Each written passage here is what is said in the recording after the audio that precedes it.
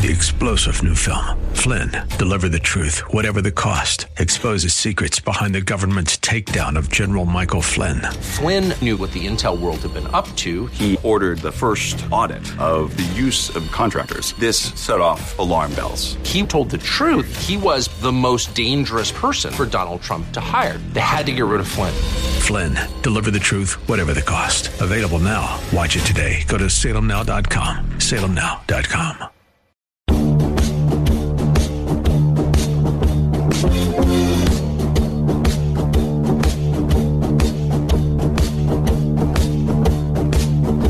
Welcome back to the Dan Proft Show. The old saying goes, sell to the masses, live with the classes, right? The Sam Walton and Walmart experience, for example. And that may be true, but the converse isn't necessarily sell to the classes and live with the masses. No, the Mercedes dealership owner lives with the classes too. And do we see this happening now in corporate culture, particularly Fortune 1000 companies more generally, that they're happy to eschew the masses in order to live or at least be accepted and sanctioned by the champagne socialists who drive behavior and control the institutions that have particular appeal to the classes?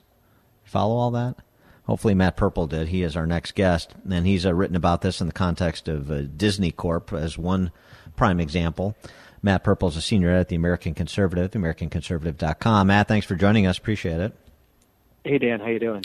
Good. So, and what about that? What about Disney, of all places, discarding lower to middle income families and their kids, eliminating them potentially as lifelong consumers of Disney products in order to fall in line with woke-think?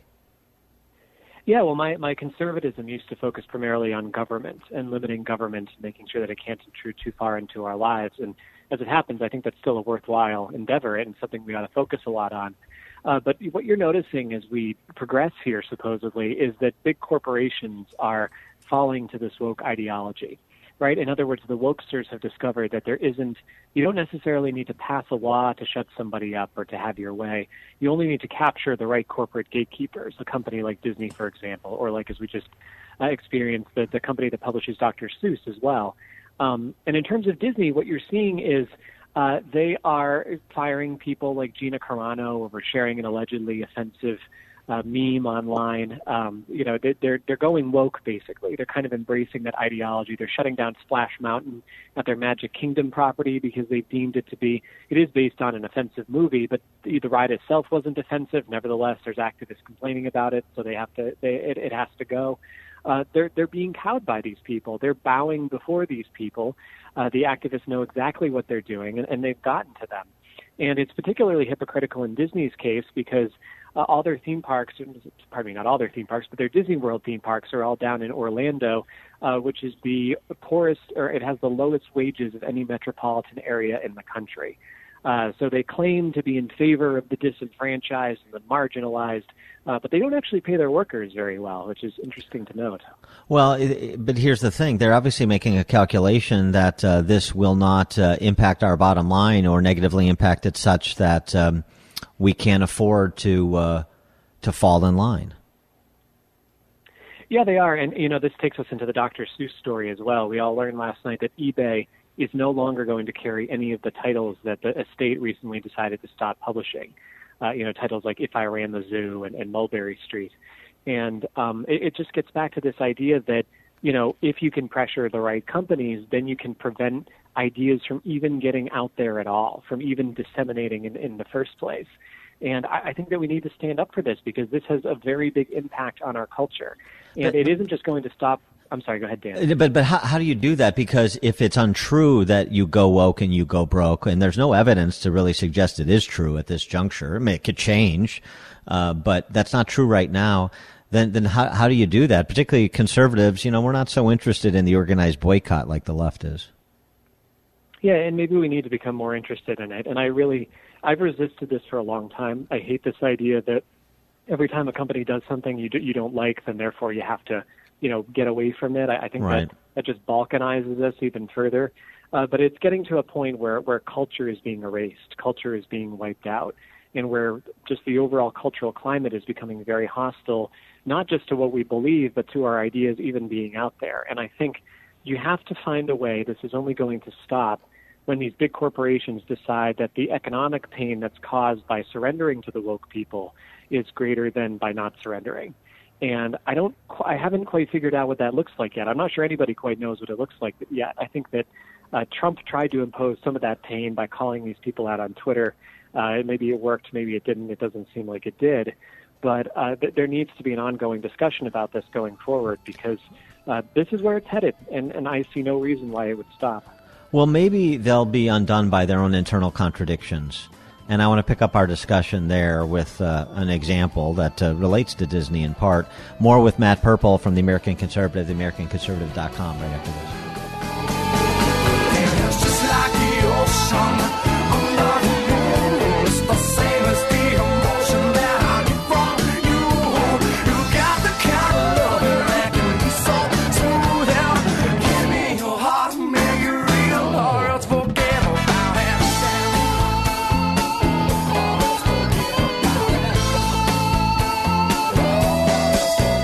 The more you listen, the more you'll know. This is the Dan Proft Show.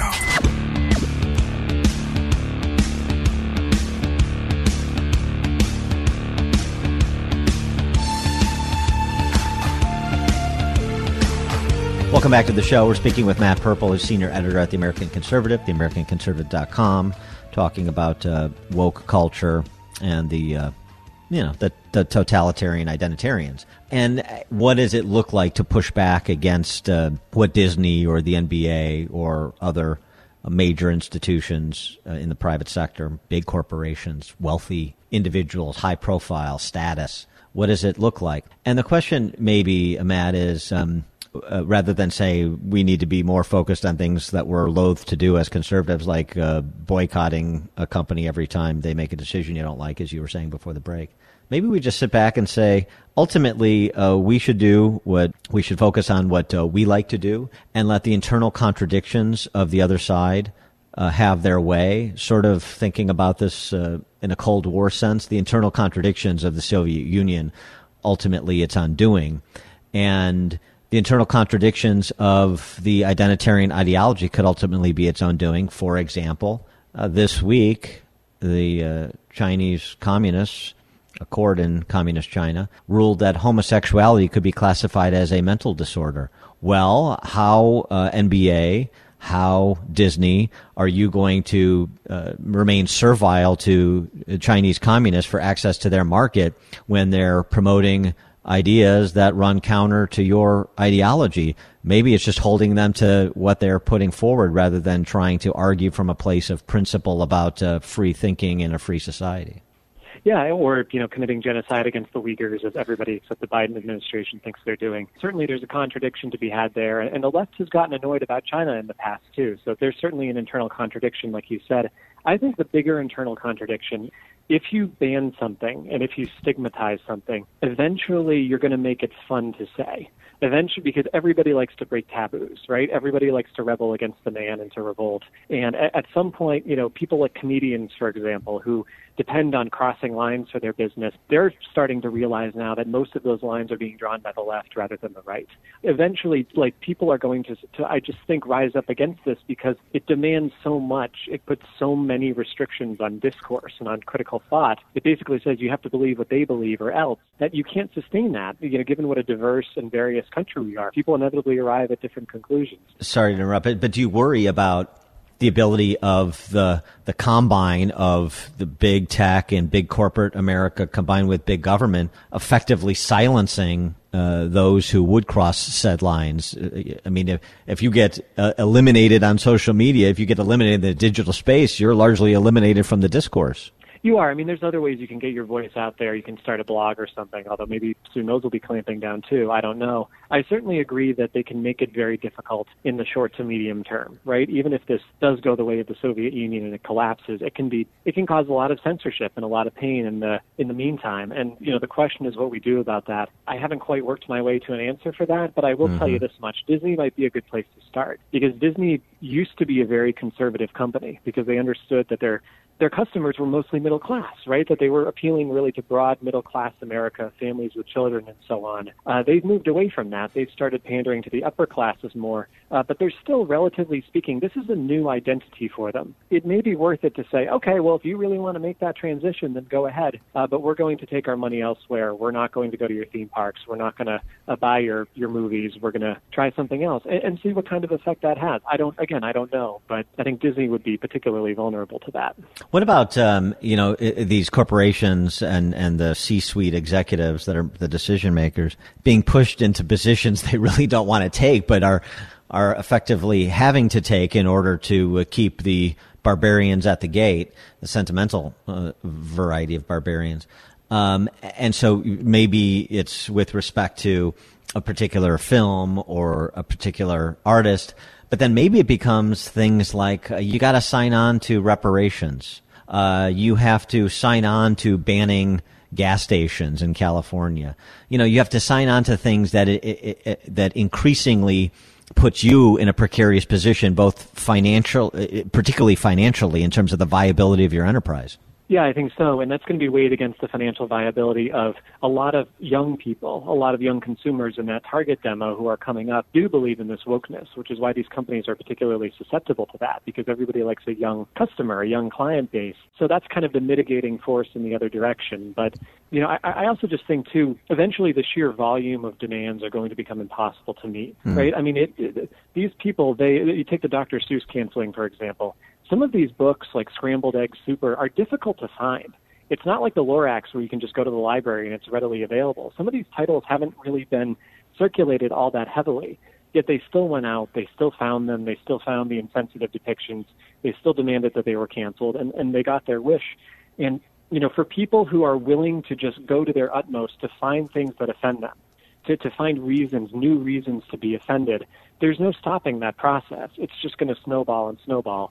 And, hopefully at some point it just becomes too much for corporate America and they make a decision to stop cowing to these people. Do you worry that they're sort of prompting peaceful, pluralist, freedom-loving people into fights that they want us to take up as opposed to the fights we should be taking up?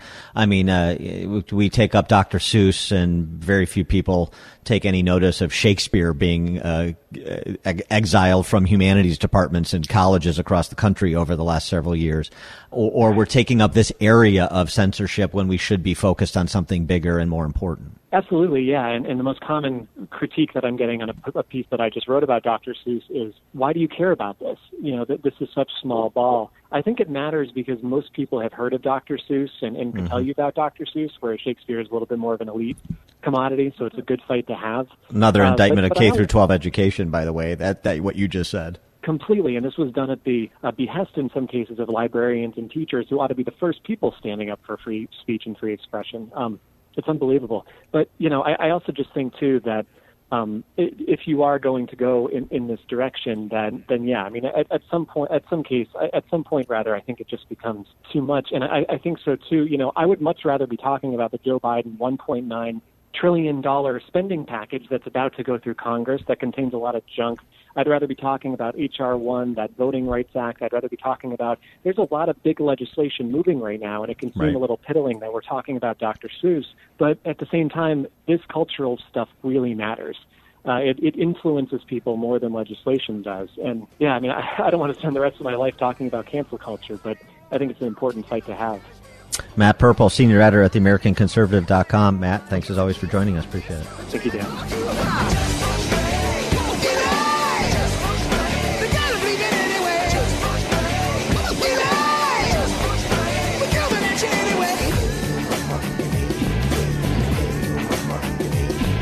Listen to podcast of the show at danproftshow.com.